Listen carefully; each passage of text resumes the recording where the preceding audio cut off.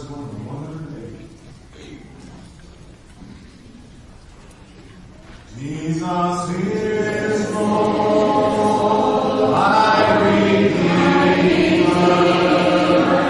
How He loves me, how I love Him. He is risen, He is coming. Lord, come quickly.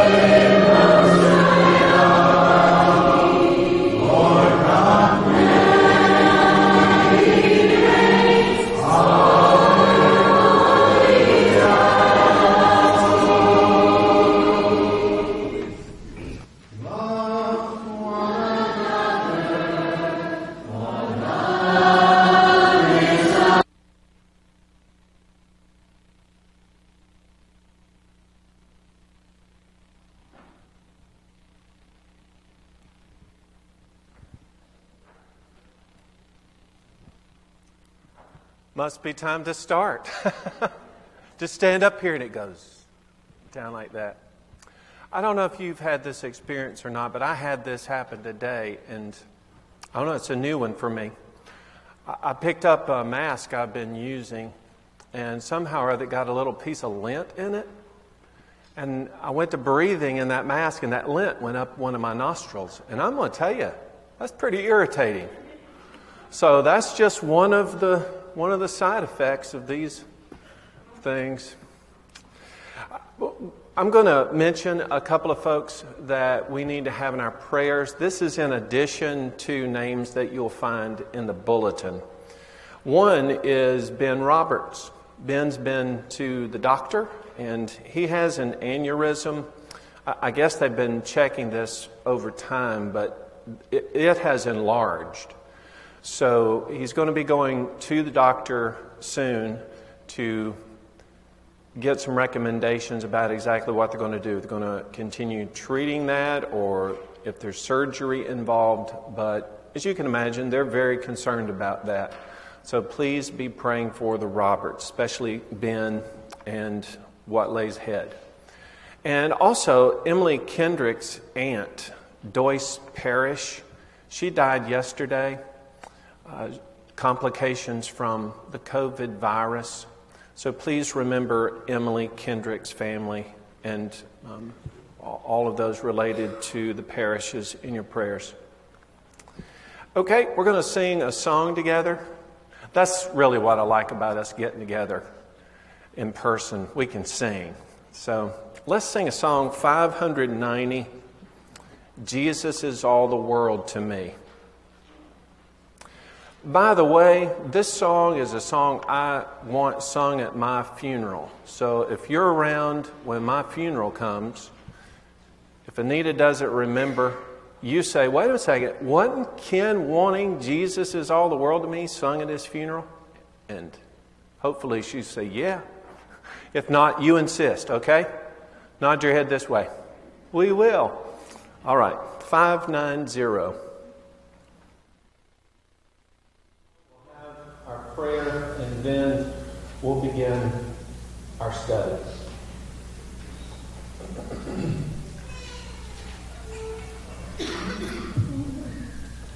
Jesus is all the world to me, my life, my joy, my all. He is my strength from day to day. Without him I would fall. When I am sad to him I go, no other one can cheer me so. When I am sad, he makes me glad. He is my friend. Jesus is all the world to me, my friend in trials sore. I go to him for blessings and he gives them more and more. He sends the sunshine and the rain. He sends the harvest, golden grain. Sunshine and rain, harvest of rain. He is my friend. Jesus is all the world to me. I want no better friend. I trust him now. I trust him when life's fading days shall end. Beautiful life with such a friend. Beautiful life that has no end. Eternal life. Eternal joy. He is my friend. See your friends? Yes. Great. Let's pray together. Our Father in heaven, we thank you for your many blessings. And I pray, Lord, that we'll begin every day just with our minds open to what you've done for us. To start our day just thanking you for the extension of our lives. And Lord, we're thankful for how the day has unfolded. And we're thankful now that we're able to be assembled here, sing these songs together, to join our hearts and minds together in prayer, and to be thinking about those around us who are part of our body but who are suffering, and we bring them before you. And there's a long list of people that we're continually bringing before your throne, but we're asking tonight especially for these two concerns that we just learned about. We pray for Ben as he's consulting with his doctor.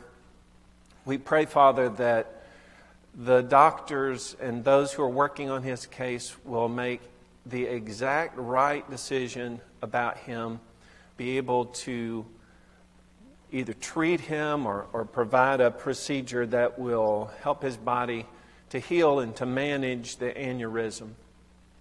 We pray that through all that, he'll be restored to good health. We pray for Emily in the death of her aunt.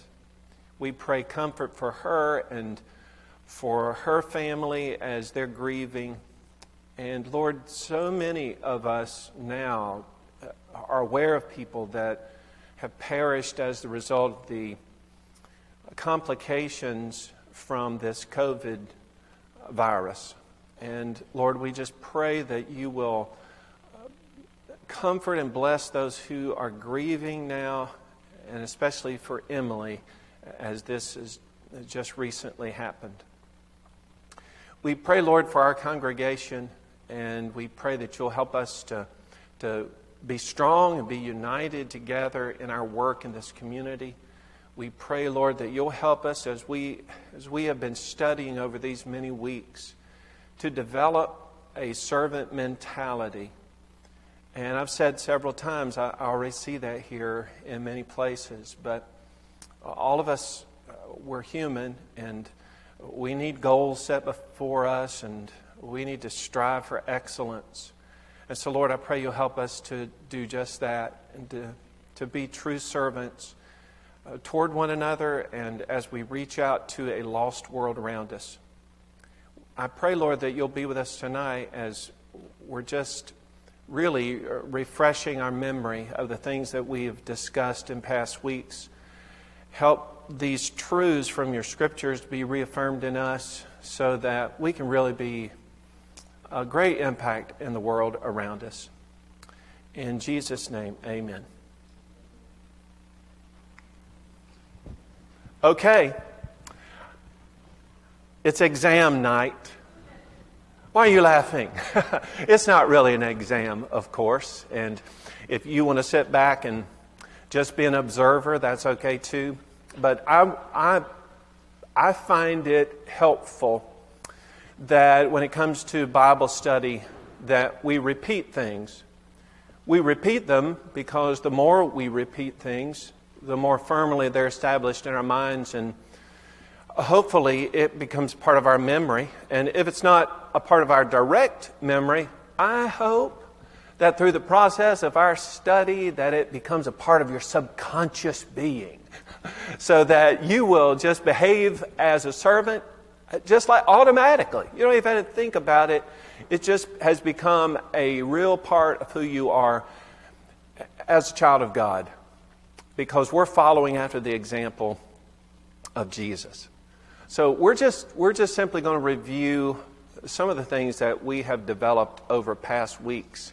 Now, I also know that some of us were sick, myself included, and we're out a few weeks, and we had some breaks in those studies, so maybe this will help it to be a little more fluid. That was the intention to begin with, so that everything just kind of flows together and becomes a one unit. And I hope that that can be the process for you, that it's not just individual lessons, but all these things build together. Now, I want us to remember that what we're striving to be is a church that serves. Now, you know and I know that in order for us to please God and to really know what God wants of us, well, we have to be biblically grounded. We don't just come up with a topic like service and just fill in the blanks. We want to know exactly what God's intention is for us. So I want the knowledge that I have to be biblically based. And I know that when that truth is planted in me, it can have the desired effect. And I'm thinking about James right now, chapter 1. James reminds us that we lay aside all filth and overflow of wickedness, and we receive with meekness the implanted word which is able to save our souls. Not to be hearers of the word, but doers. Now, I hear the word, listening to what God has to say, but it isn't just my mental assent. It isn't just saying, yes, okay, I believe that. What we've got to do, and what Jesus was all about, was hearing that word and then making the application. Now, James goes on to say that, when we peer into the Word of God, it's like a man looking into a mirror. He observes himself. Now, I can do one of two things. I can observe myself, see what needs to be changed, and change it. Or I can be a forgetful hearer. And he describes that person as a person who looks in the mirror and then goes his own way and he forgets what it is that he saw. You and I, we want to be that diligent student of the Word of God that has the Word planted in their heart, that's for sure. And then we want to go about doing what it is that we learned was necessary in order to satisfy our relationship with the Lord and with one another, following in the footsteps of Jesus. If I'm going to think right, I'm going to get that thinking from the Scriptures. But I have to think right in order that I might act right.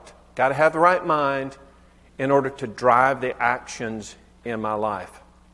Now, I want Jesus to be the ultimate pattern or example for me of what it is to be a servant.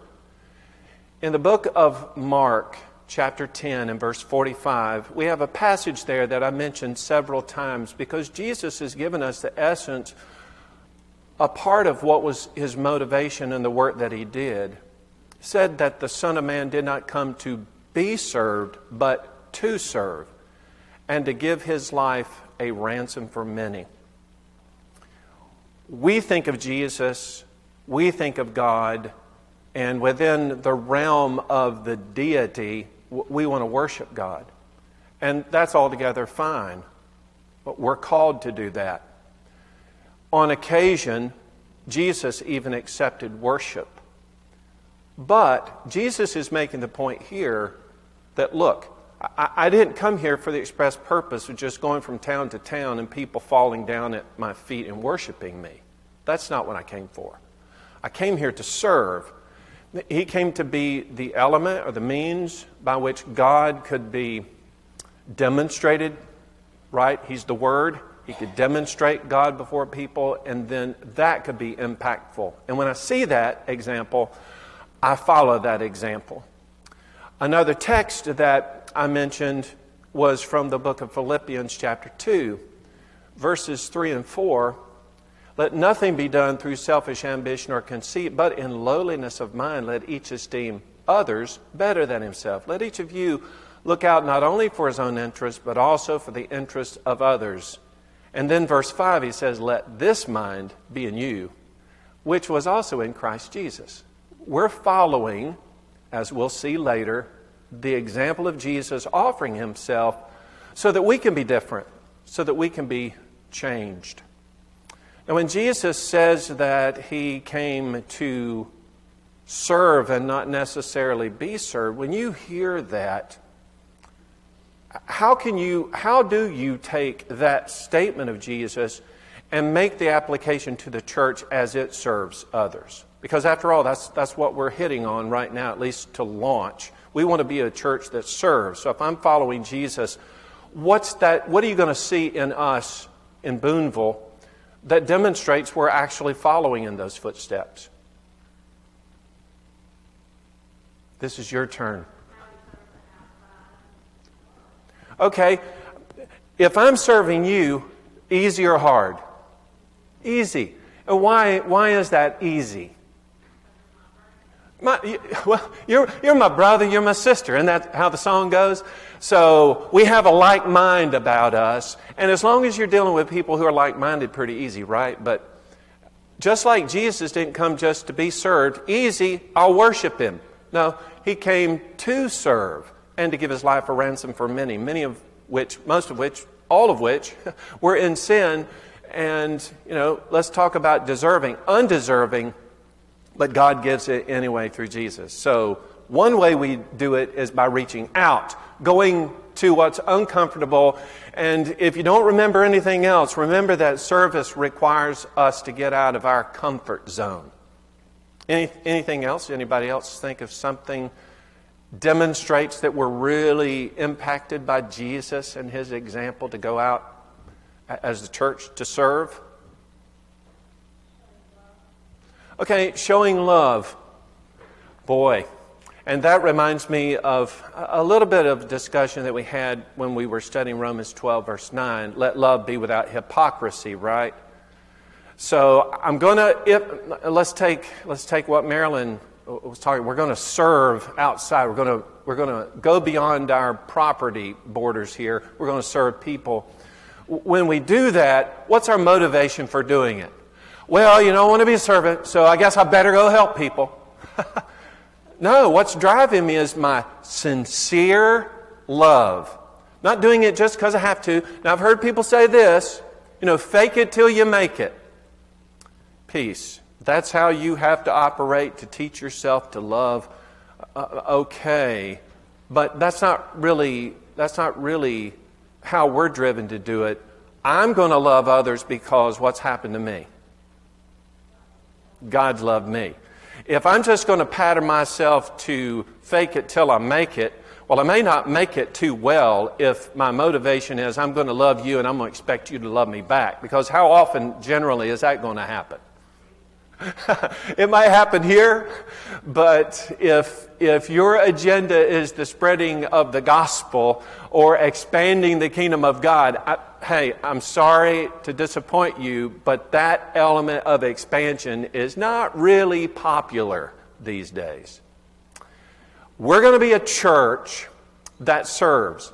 But I wanted to add this idea, the sense of servant mentality, right? We're trying to develop a servant mentality. So let's think for a minute about what it means to have a mind of service, a mind of service.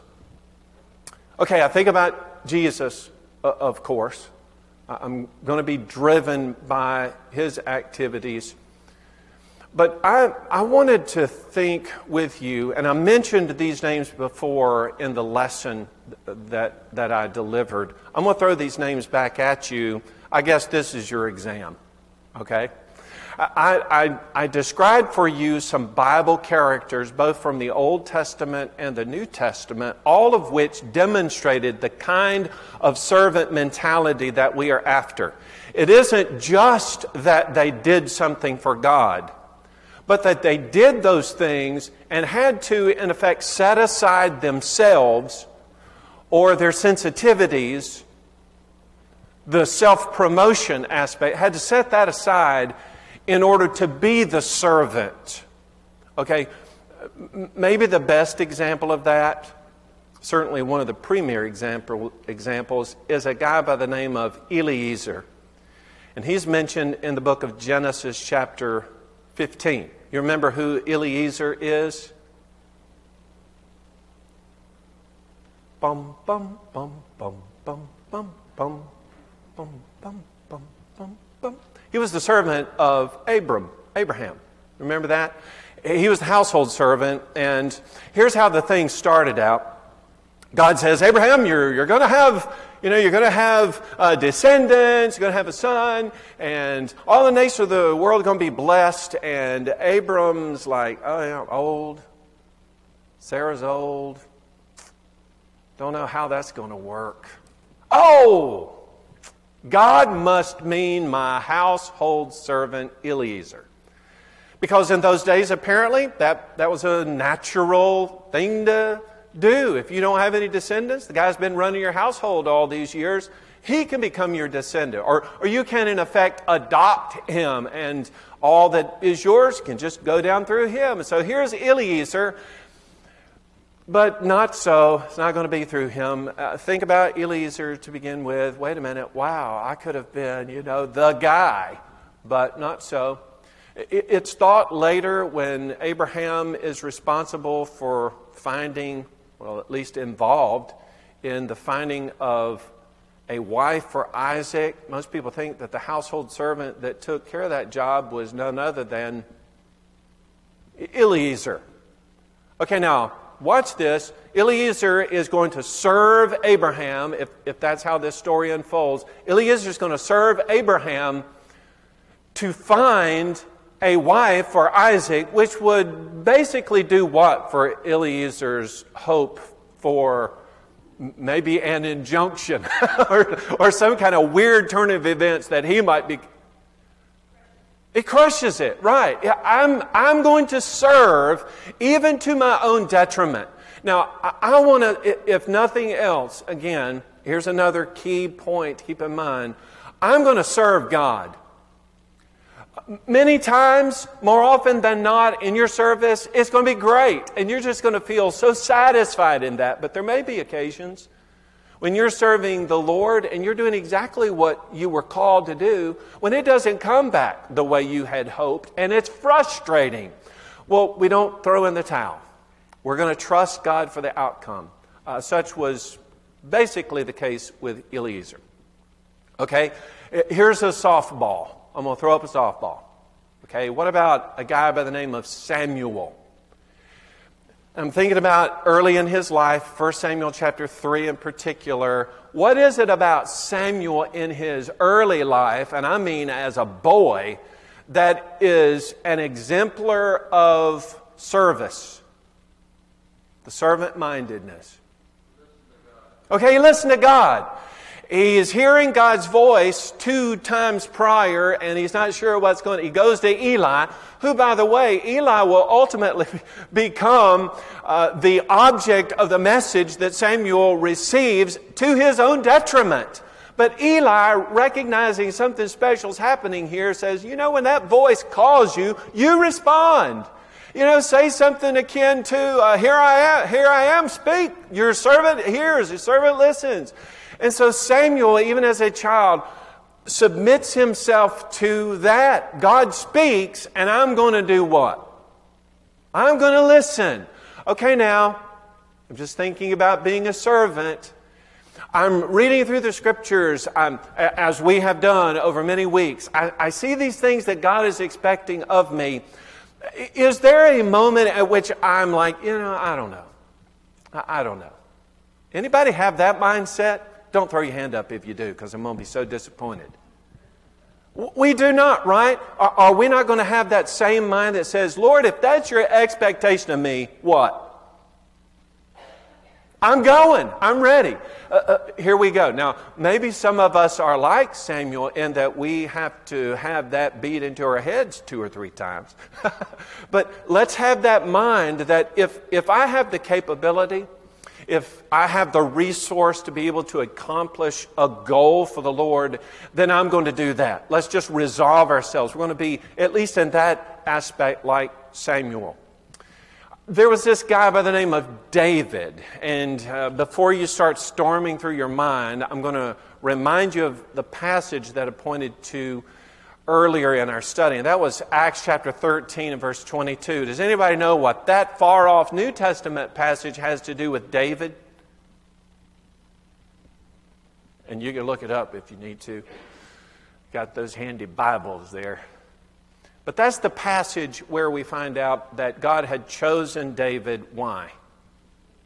Because he was a man after God's own heart. Watch this now. Who will do all my will. Now, I've had a lot of people ask, well, wait a minute, David ended up being this and that and list all of his sins. Why would God say, I chose that guy because he's got my heart, when he had a propensity, it seems, to commit sin? Well, it's described for us right there in that text, right? Question, was David perfect? No. Are you as a servant perfect? No, just go ahead and admit that. I'm not. But I have the mind, I have the heart that says, Lord, whatever you tell me to do, I will do. Samuel and now David. Because David was chosen because of the heart that he had like God's. And here's the description of it. He was set to do what? Not just some of the will of God, but his determination was, as far as was his capability to do so, to do all the will of God. That should be the same mindset that I have. Then there's this guy by the name, he's called John, or John the Baptist. In the book of John, chapter 1, verse 23, what is it about John the Baptist that was servant-minded? Because now think about it, by the time we come to the Gospels and we're reading about John, John's already popular. He's out there in the wilderness, and what are people doing? They're going out there to him. And imagine that. You got throngs of people, even educated people, coming out here into the wilderness to hear what I have to say. Boy, would that contribute to most people having a big head and developing a huge ego? Absolutely. But John says, my purpose was to do what? To prepare the way of the Lord. Yeah, I'm a voice crying out in the wilderness, but the voice is crying this: prepare the way. I'm preparing the way of the Lord. Ultimately, John and all of his disciples, all that following, and Jesus coming along in his ministry, John made the point, I must decrease, he must increase. John had the right mind. I'm going to serve the Lord to the very best of my ability. Whoa, that made me popular. So what? I want to raise up whom? The same one, Jesus. I want to raise up Jesus. I don't think we have to discuss so much about Jesus being a servant, but clearly he is the ultimate example of that. Maybe a lesser known but truly impactful servant in the first century was a guy by the name of Barnabas. What was Barnabas famous for as a servant of the Lord? Okay, Acts chapter 4, Barnabas, or Joses, he's called Barnabas because he had actually developed a nickname by the apostles. The apostles called him Barnabas because he's the son of encouragement. Does that tell you something about him? But he is used as a great example of somebody who was willing to sell land that he had in order to sell it, give the proceeds to the apostles. They could distribute as they saw the need. And I see that there's a lot of details about Barnabas in that text, one of which is that he was of Levi. He's a Levite, the country of Cyprus. And you know, those Levites, how'd they come by land? Inheritance? Yeah, shake your head this way. All the other tribes supplied land to them. If you were a Levite and you had land, you had bought that land. Or that land in some way had been given to you. But if you owned a piece of land outright, you paid for it. And when you sold it, guess what would not happen? It wouldn't ever come back to you as it would with those of the tribes. And so here's a guy who bought some land. He sold it, but he's not expecting, well, you know, yeah, I'll get that back, so no big deal. Barnabas is giving away something that cost him something, a person of sacrifice, and that's what we're looking for in service. And then there was also this woman by the name of Dorcas, and you can read about her just in a few verses, but the one that I'm thinking about is Acts chapter 9 and verse 36, because the text tells us exactly what it was that she was doing that so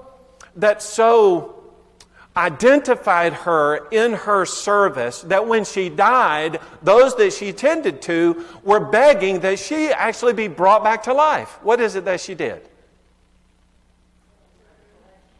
Yeah, she was known for her good works, her good deeds. You say, well, you know, wait a minute, what's extraordinary about that? Well, she saw somebody who had a need and probably wasn't being supplied by anybody else. And she said to herself, I can do something about that. Was that a blessing to the kingdom of God? Or is she not a tremendous example for us?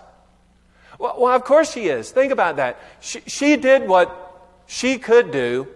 And as a result of that, where is her name and why do we even know about it? Right there documented in the Word of God itself, in the Scriptures. I just love that. Okay, your exam's coming to a close. I'm just going to, over the span of 3 weeks, we actually examined Romans chapter 12.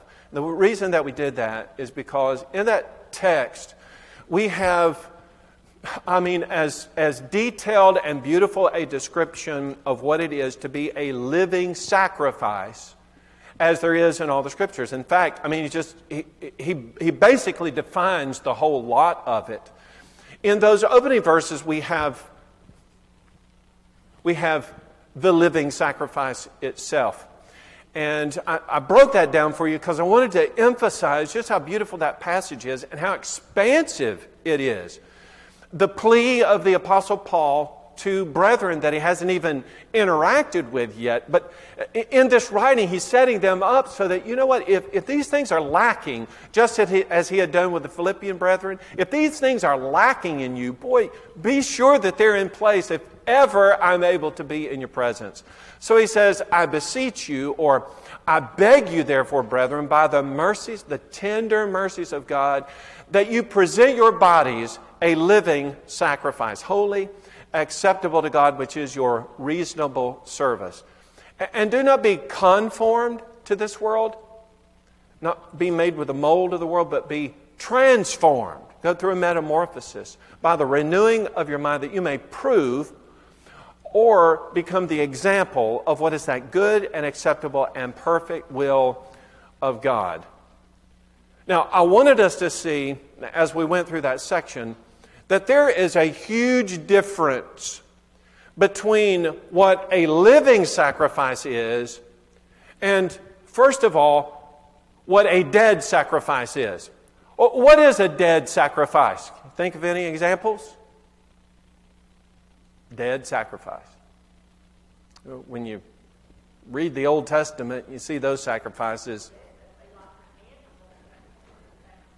Yeah, it was all in, right? it was bled out, blood sprinkled. And I don't know, I wasn't there. I just read, histories, maybe traditions that were handed down. And it is said that, especially the Day of Atonement, that the sacrifices were such that when those animals were bled, that the blood was ankle deep that the priest stood in. Can you imagine such a display? But with all of that blood around, life is in the blood, there's all this death, right? And it's final. It's final. But it wasn't final, because that had to be done how often? Year after year, and in that was the remembrance of sin. Jesus becomes the ultimate sacrifice for sin. But now, you and I, having died to sin, we rise up. When you come out of that water, you're dead or alive. You're alive. You left the dead man where? In that watery grave. You're alive. And boy, we come out of that, we're so excited. And whatever guilt we felt before, you come out of there, it's like, wow, burdens are lifted at Calvary. But you're alive. You can do stuff as this new babe in Christ. And so I have given myself in that to the Lord and in service to the Lord. I have, in that sense, sacrificed myself to serve Him. I'm not dead. I'm alive. I'm going to be a living sacrifice. That living sacrifice, very different from the dead sacrifice. This living sacrifice that we are is also very different from a worldly sacrifice. And did you notice what He did in verse 2? Don't be conformed to this world. Don't be made with the mold of this world. Why not? Pardon?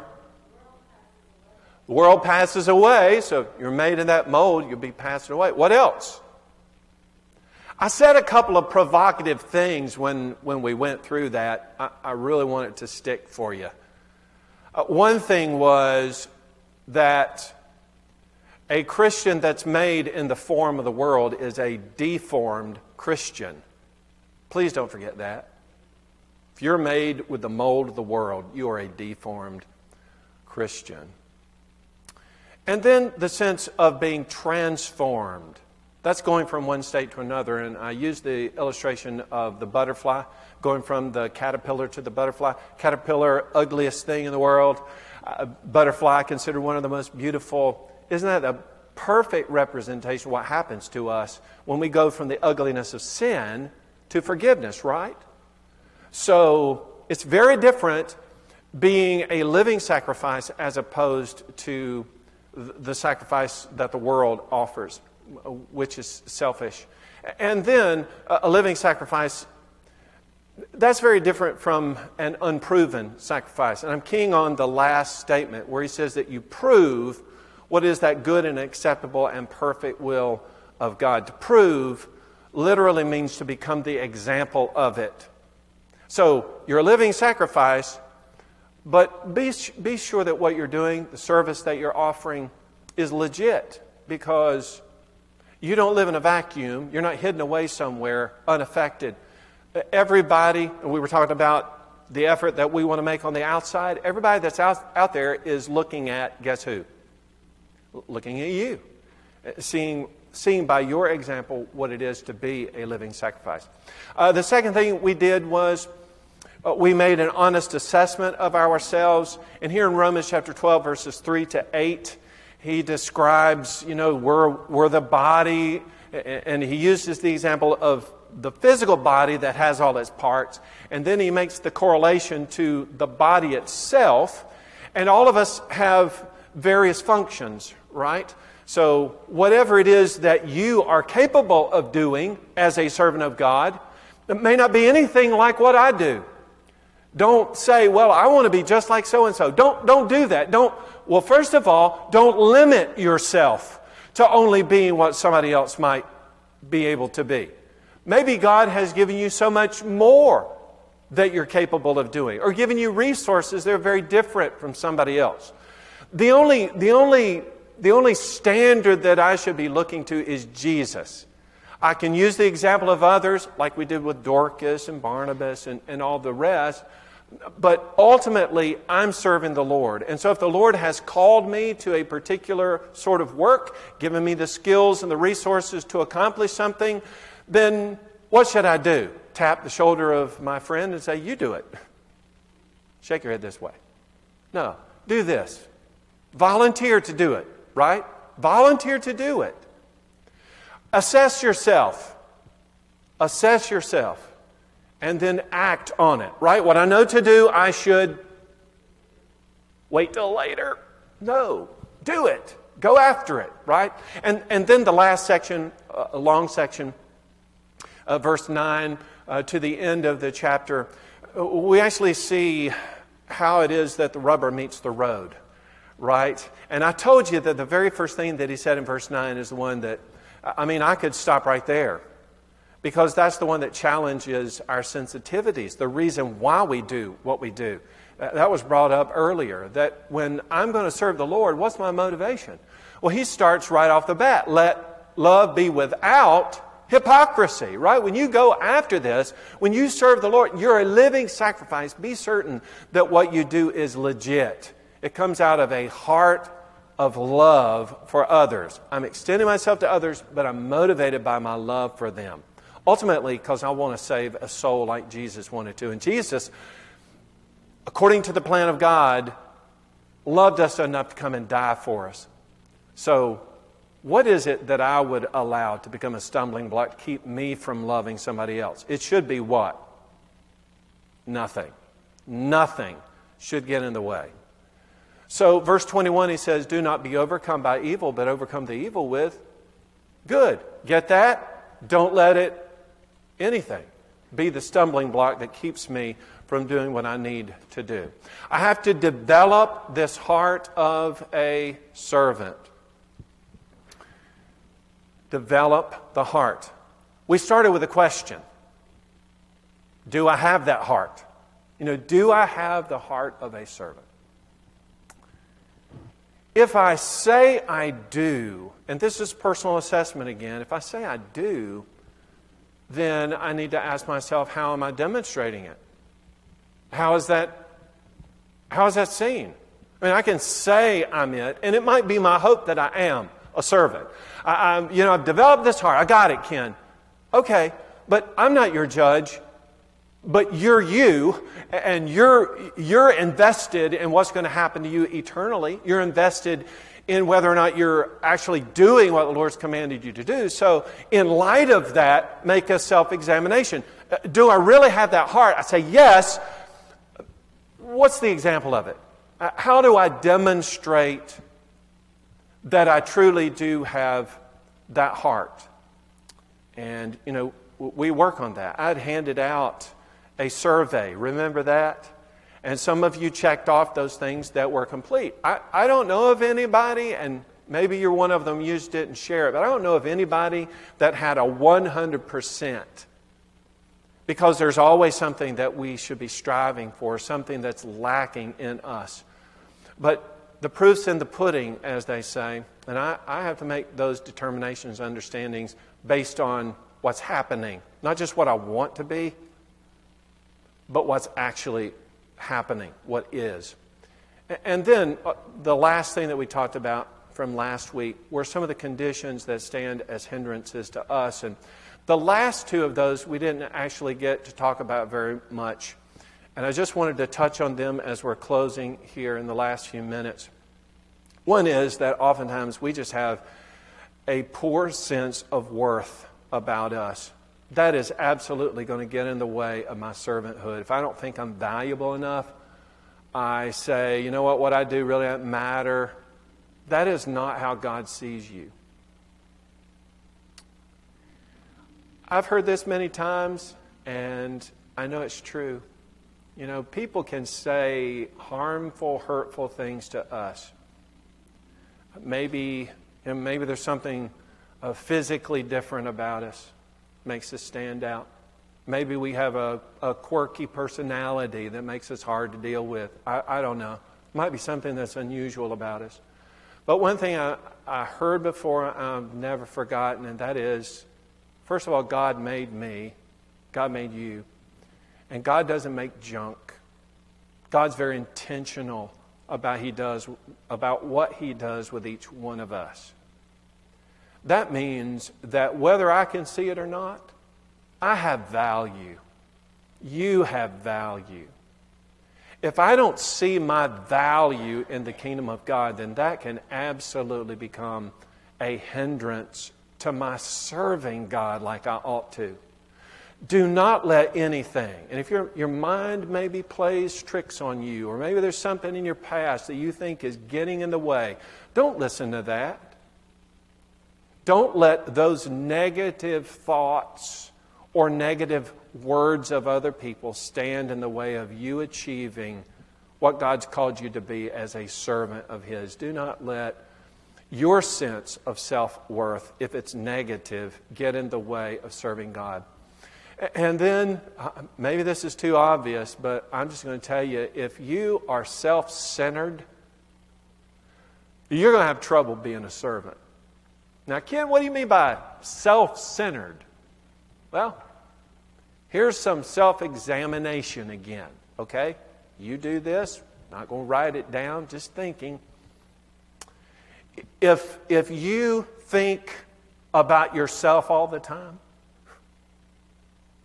you're pretty self-centered. If in conversation, you actually have to dominate that conversation talking about yourself and your accomplishments, pretty self-centered. And here's a test, and when you do it, you're going to realize it's pretty tough, and maybe it'll be a telling thing for you. But self-centered people say I and me and my an awful lot. Now, you might come back and say, well, now, Ken, I don't... Wait, stop. You just did it. Right? Just be aware of that. Just kind of think. If not tonight, wake up tomorrow and say, I'm just going to kind of examine how this goes.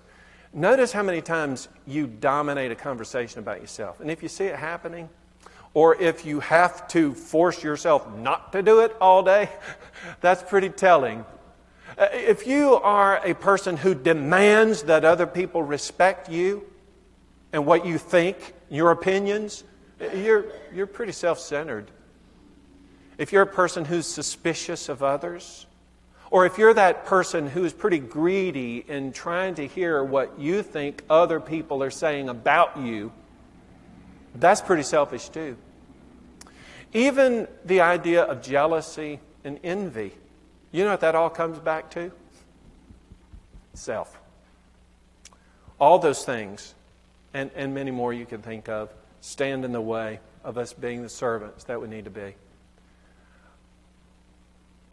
I hope that through our study, you are coming out on the other side and saying, you know what, that's it.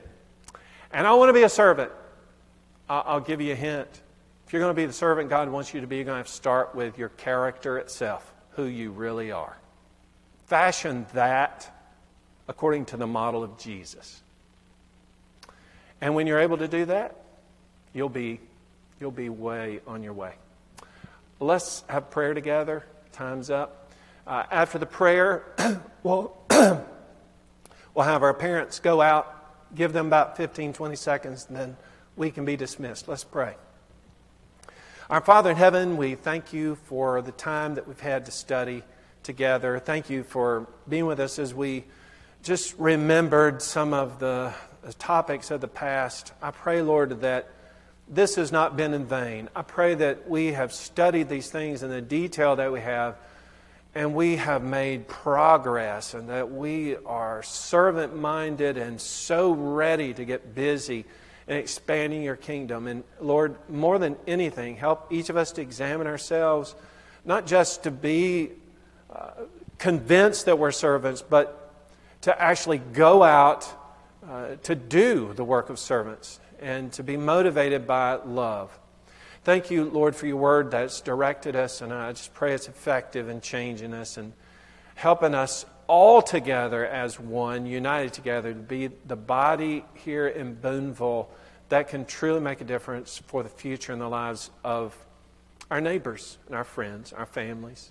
In Jesus' name, amen.